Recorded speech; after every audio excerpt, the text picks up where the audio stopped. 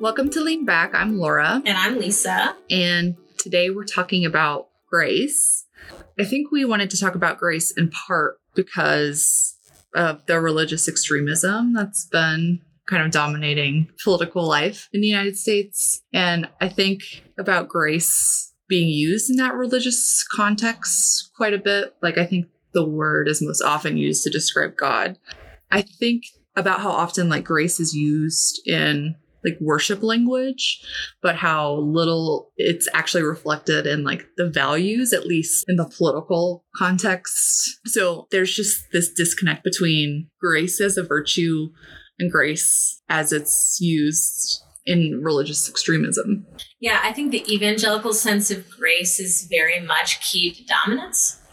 So grace gets operationalized as God's relationship to the faithful, but then it also gets weaponized inside of lightly psychological self-help evangelical literature in ways that I think are very much key to dominance and coloniality. So the people who are offered grace are the sinners, or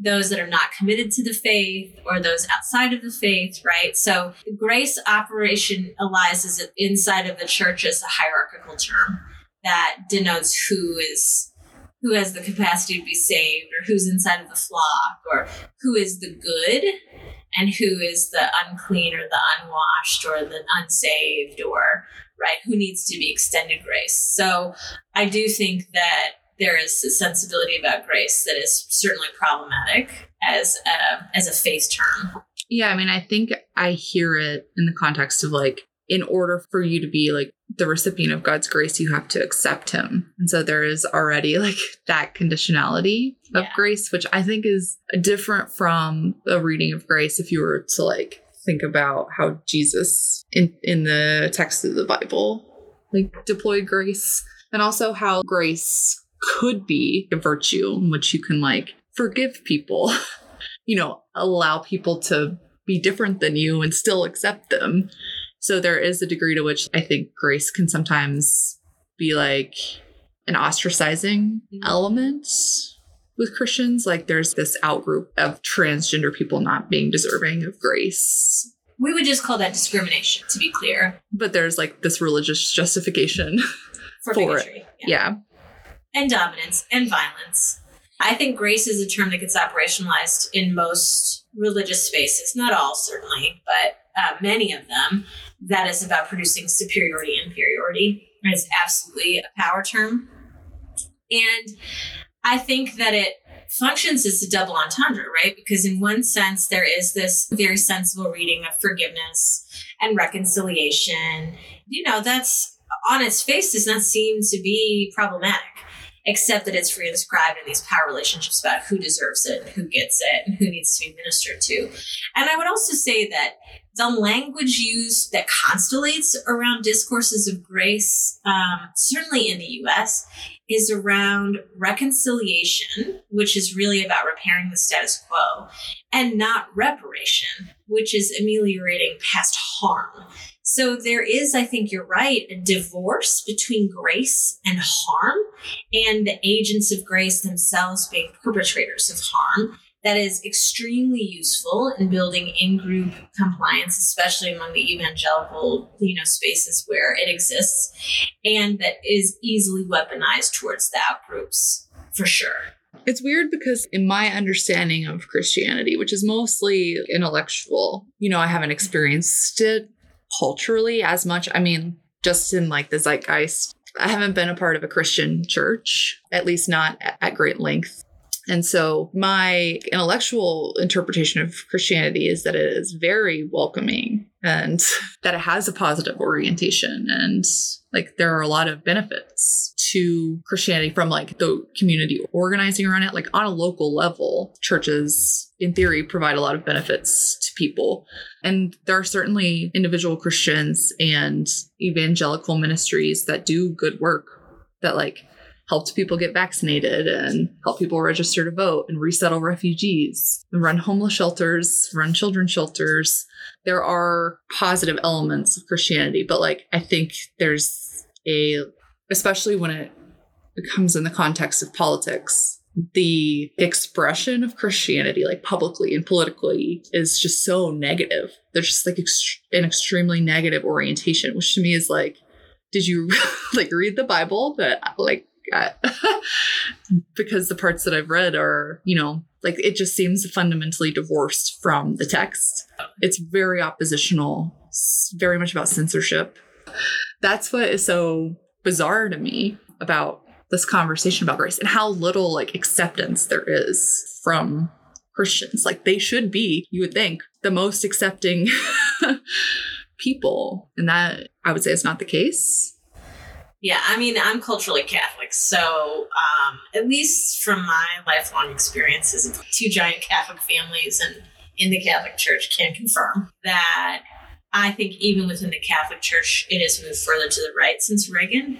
Obviously, I left because of that, but I, still am part of a huge Catholic family that absolutely participated in a bunch of out-group stuff.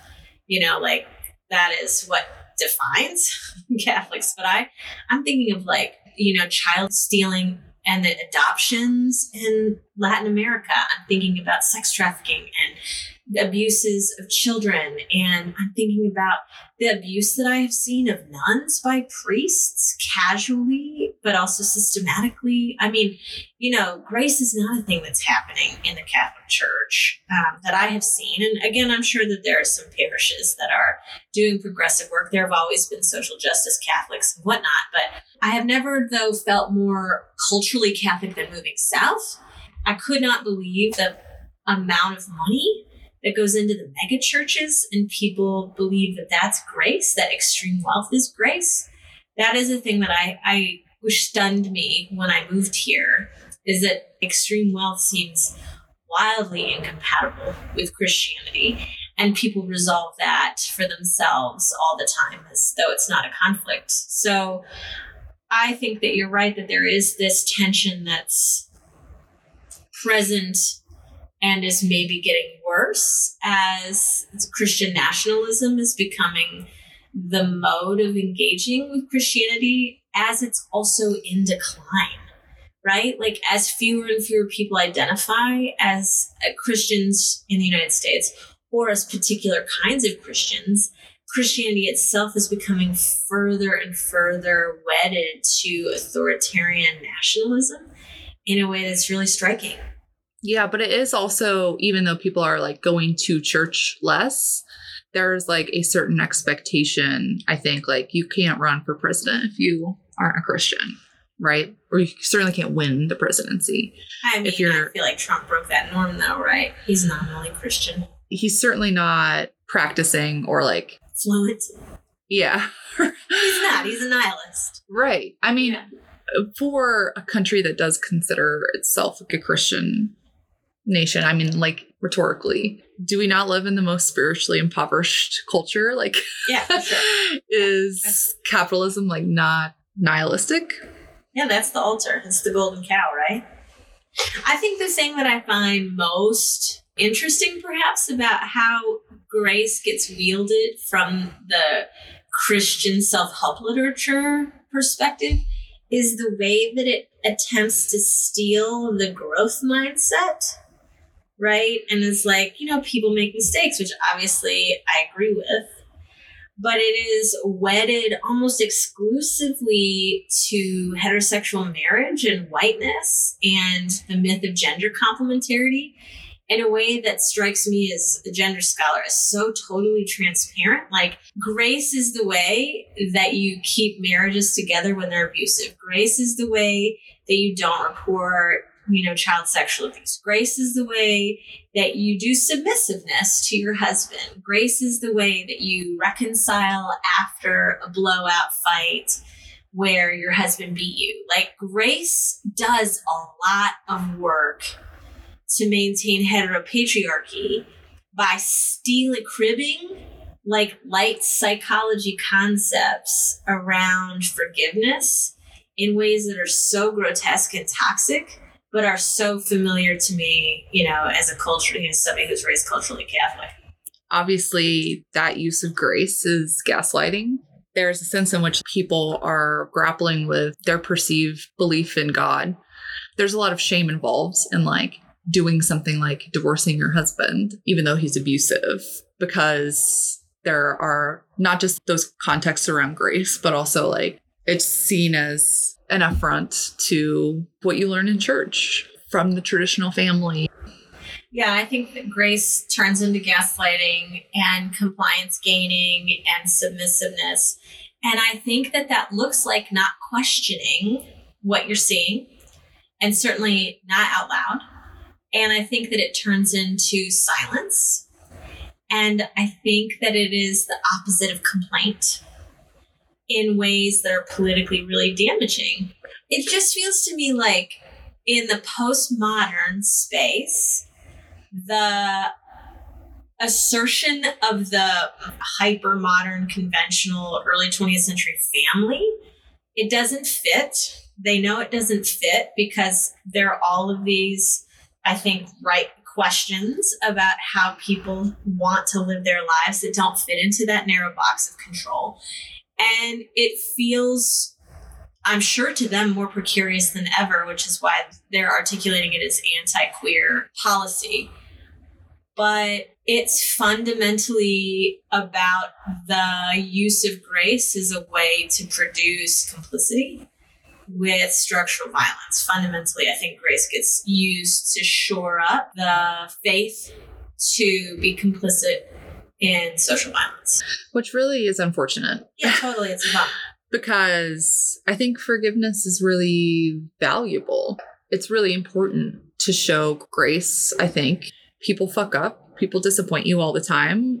That is a reality. You have to give people space, right, to make mistakes. You have to give people space to be like different than you expect them to be or hope that they would be. You do have to accept that people are flawed, right? So I think like it's important to have that orientation.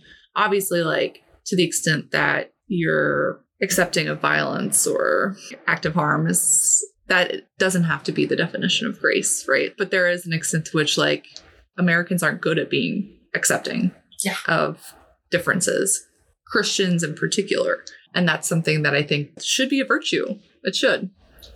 Yeah, but given the white church's role in producing and maintaining slavery and segregation and Jim Crow and its resistance to desegregation and civil and human rights and women's rights and workers' rights and its role in producing massive sexual and racial exploitation, I don't expect it to come from an organizational space, you know, within individual parishes or in Christian sects. But I agree that it's disappointing because I do think that if you want to see people's lives improve, that means creating soft spaces for them to land as they grow. I'm a teacher. People don't all grow at the same rate. They don't get the lessons at the same time. We don't all have the same resources to be able to think about things in this perspective or that perspective. But if there isn't space for people to grow, you know, I think you said this as we were prepping for the episode, it creates massive amounts of trauma because the failure is seen as humiliation. And for you and I, part of the lean back is about being able to take the risks, even when failure is a possibility and or likelihood.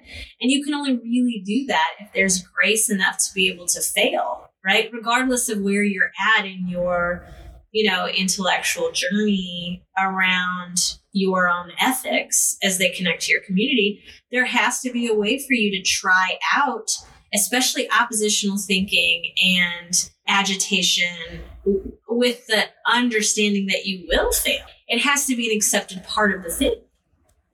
Our culture is so individualistic that I think people are so myopic, right?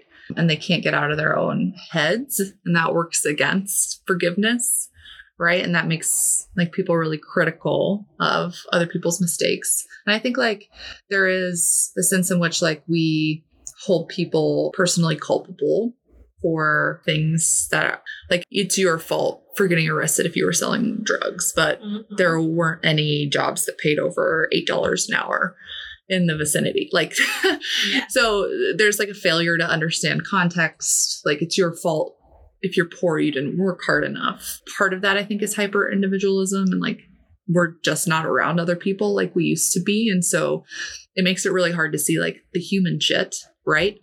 It's hard to see like the failures. And so many of the failures are like hidden from view. People don't talk about them. And so that makes it harder to like have a soft space to land. It makes people less forgiving. I feel like we see people who could be peers as competition. Oh, yeah. I mean, there's so many detrimental things because we're not living together like we should be. I mean, I have this like conversation in my head that happened like almost exactly 10 years ago that I just like haven't been able to get out of my head. And it happened with two people who were self-proclaimed Christians. And they talked about how quickly they would shoot someone who entered their house. And they talked about going home and immediately closing the blinds so no one would be able to see them. How afraid, they were of other people. And I remember just being like, to me, like, that's fundamentally not Christian, or like the foundations of Christianity are about strangers. Exactly. Don't have the stranger danger. Welcome them into your home. Feed them. But everyone has a gun in case someone comes in their house. They don't have a long table. They have a castle. People, I believe, would build moats if it didn't bring a bunch of mosquitoes. Right, you're not wrong. Around their house. That's why they have gated communities. Is fewer mosquitoes, but the same premise. I mean, is to create all white spaces where they don't have to do grace. I was talking on an earlier episode about public transportation, about how I loved being on the trains with people and all of the things that I saw and all of their messiness, and how much I look forward to that every day, because I learned so much just casually through osmosis, and how xenophobic the South is, and how afraid of people and how anti-intimate it is. They were really afraid of doing intimacy with other people, because then they would have to be honest. I think grace is not about honesty. It is about preserving the illusion of transparency, and it's about anti-accountability instead of radical honesty. And that creates fear. And I think it's garbage, because I want people to have space to evolve politically and socially with support and with reparation. But that has to come from a place of love. And given how much, the Christians talk about love in the New Testament, some of them, obviously, the rest of them are very much into the nihilistic death spiral and punishment of the Old Testament. But I do think that it's unfortunate because it's anti-collaborative, right? In exactly the way that you are describing. I think that the anti-collaboration comes out in movement spaces as call-out culture, which at its best wants to create space for reparation and to address harm. And who can blame that, right? As an impulse, it's an important impulse. But if the goal is to move forward, the reparation has to come with some grace so that people feel safe enough to change, right? I mean, you can humiliate all the people that you want, and then they will stop producing allyship. And allyship comes in lots of different forms, and people come in lots of different flavors. And not everybody in the movement is your friend, but they don't have to be your enemy, right? As long as you can continue to move past the personality differences to focus on the shared ethics. And, I think that that's what grace should be doing for us, is producing the circumstances such that we can continue to move together and build solidarity, right, through personality differences that doesn't then produce harm. Like, doing harm as part of reparation is not really doing reparation. I don't think there's a good model for like good apologies in our culture. Like, I agree that repair should be the frame. Obviously, like, there are psychopaths who aren't capable of repair. But on the whole, like, we should be asking for better apologies. I think most apologies that I read are bullshit, right? It's like, we should be asking more, like, what are you going to do to fix this? How can we work on it together? And that it's not necessarily the oppressed's role to produce the conditions through which, the reparation can be made, but certainly financially they can and should. So there's really no reason why we can't think about divestment as a form of grace. Certainly, I've talked about that on this podcast on multiple occasions. What does it mean to think about your labor contract in terms of how much you will divest into communities? Like, the church talk about it as tithing, but I feel like my social support in terms of financial solidarity in the community is a form of tithing, right? Where I'm giving at least 10% of my salary towards community solidarity projects. So that is one way to do it. But I think from an interpersonal level, the ability to repair is also connected to the ability to do vulnerability And we don't do that as a culture, which is why we're so spiritually impoverished. So the ability to do the vulnerability is really where those deep connections come from, where there can be grace and a soft place to land and reparation and care and deep solidarity. And without the places to be able to model that and do that, it's not going to just magically appear through, rewritten scripts. It's just not going to happen. I think about Mark Maron and why he's like such an effective interviewer or really like conversationalist. And I think it's because of his vulnerability. He's just like unabashedly like an obvious fuck up, right? And like he allows that to be a part of the conversation. Like he lays that bare and he allows his guests to also like come and be an absolute fuck up. And that's where good grace, when it's done well, can like be really generative. I agree with that. And he, as a white dude, he has the space to be able to do that without punishment. So not everybody has access to doing public vulnerability without severe harm, and that's true. And yet doing the vulnerability is the condition through which the solidarity can be built and maintained. And that takes trust. And in a culture this violent and this broken and this racist, it's hard to build trust. But I've been having a conversation with a colleague about humiliation and about how, especially the incels and the young school shooters and stuff, talk a lot about being humiliated because they can't get women or they can't get laid or, their dads don't love them or whatever bullshit, and about that being humiliation being the driver of violence. And grace is an antidote to humiliation. And so I think if people are actually invested in ameliorating violence, they can't do it without considering what grace and its relationship to reparation mean on every side of the equation. I think it's an unavoidable aspect of violence. Humiliation is, and it has to be part of the conversation. And the grace and the reparation have to be part of the solution.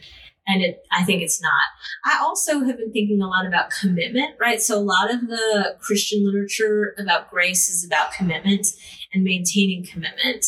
And that's commitment at all costs to the faith and to, in much of the self-help literature, the marriage. But I think it does speak to people's deep desire to have a sense of commitment to others and feel like it's fulfilled, and the insecurity and anxiety that being unconnected, unattached, insecure produces. And so there is a very real sense in which the self-help literature about grace is attempting to meet the needs of people who feel anxious and insecure about their relationships because the culture is so punitive and so violent. I mean, I like the reparation framework though, because like there is a way to like turn violence into, or at least like provide some sense of repair. Right now, like really the only way to produce accountability is like through the legal system, right? You've got to like sue people in order to achieve reparations. And even then it's a divestment, right? So I think about Purdue Pharma and like just the absolute devastation that not only Purdue Pharma, but like a Johnson & Johnson and a Walmart created peddling opioids, and how the only way to get them to admit culpability was through that legal system. So I think about, again, I come back to accountability as like the cornerstone here, where grace with accountability, like together, is the important piece where repair happens, right? Mm-hmm. Yeah, I've been thinking a lot about, we've been talking about complicity in this episode and an additional episode this season, and thinking a lot about social workers and teachers and healthcare workers and folks who are mandatory reporters, and about how they funnel kids of color and trans kids into situations where they're abused by police all the time, and thinking about how people see their role as protectors, because a bunch of the language about grace is about protection and about who gets to be protector and who gets to be protected. And it's about these illusions of security, but they're also about reproducing harm. And so I obviously like thinking about reparation and grace together because the accountability piece is important. But, we also talk a lot about play. And this is not a really playful political moment, right? Things are pretty fucking grim. And the authoritarianism is pretty out of control and everything feels pretty dire and precarious. But I do think that play is a special place to help build grace. And sometimes I think that that's through complimenting your enemies, right? So, there are people that have major faults that become obstructionists and they have obstacles, but it's important to be able to compliment their strengths and see what they are for what they are, right? Instead of necessarily projecting them as ultimate boogeymen, right? Even when they're doing dumb shit. I don't mean heinous things, right? I'm not really talking about structural violence. I'm talking about annoyances. I'm talking about their illiteracies about power. I'm talking about shit that nobody told them. The number of people that I interact with on a daily basis that are middle-aged who nobody told them how to talk about race. And of course they're complicit in that. And also, like, there are all of these opportunities that we have to reshape the culture that we're not taking.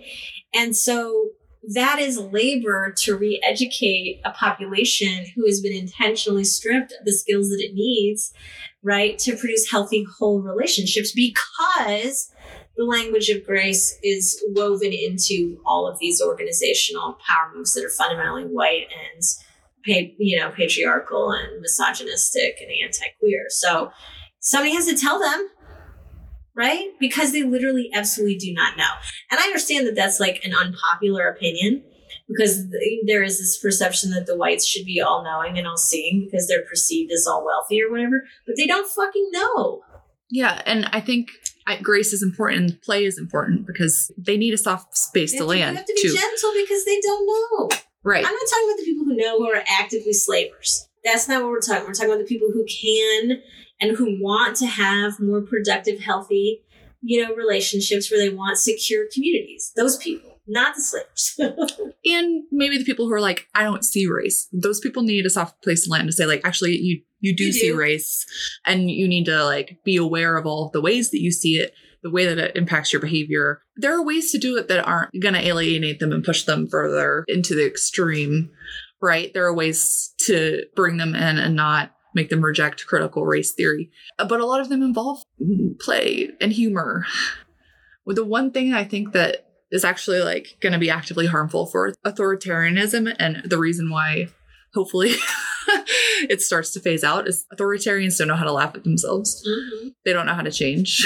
And they're not going to be able to survive when I think a lot of, like, the younger generations expect that. They can play. They want to play. Mm-hmm. That gives me hope about a more tolerant, collaborative future. I mean, there's no other way forward. I will just say that, there are two veins of thoughts. We talked about this on the shame episode, and there are people who are like, you should be able to shame people. And it's like, okay, I mean, you can do that, and all the literature is very clear that you just end up entrenching them in beliefs that they have that you find already toxic. So you can do that. You can do it. It is possible to do it. The effects are the opposite of what you want them to be, however. So, I mean, you do that if you want, but the humiliation is what is spurring the violence. And so, I mean, and also these notions of superiority and blah, blah, blah, blah, blah, that get encoded onto that humiliation. But we still have to live with these people, right? So if the goal is to build collective solidarity, you don't get to choose, like, the entry point for all the people that you're surrounded by. They don't all come with the same indices of privilege or education or vocabulary or familial support. They come damaged as fuck with a ton of trauma, right? Even the white ones. I've said to you before, nothing could have prepared me for the number of cult survivors that I have as students or people that I interact with casually in the community when I moved to Arkansas. Nothing could have prepared, not all of the, like, after school specials or, documentaries about cult leaders, nothing could have prepared me.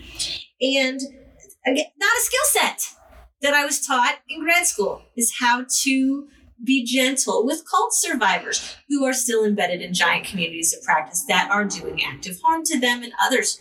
So that, there are all of these huge swaths of interpersonal communication skills that even the most educated people do not have awareness or education about. And so you have to learn all those skills on the fly. Well, the same is true for the people who want a different future for themselves and can't build that path for themselves because they have no access to the tools. So I think an awareness of that is a form of grace, that we are not all starting at the same place to describe the situations in which we find ourselves.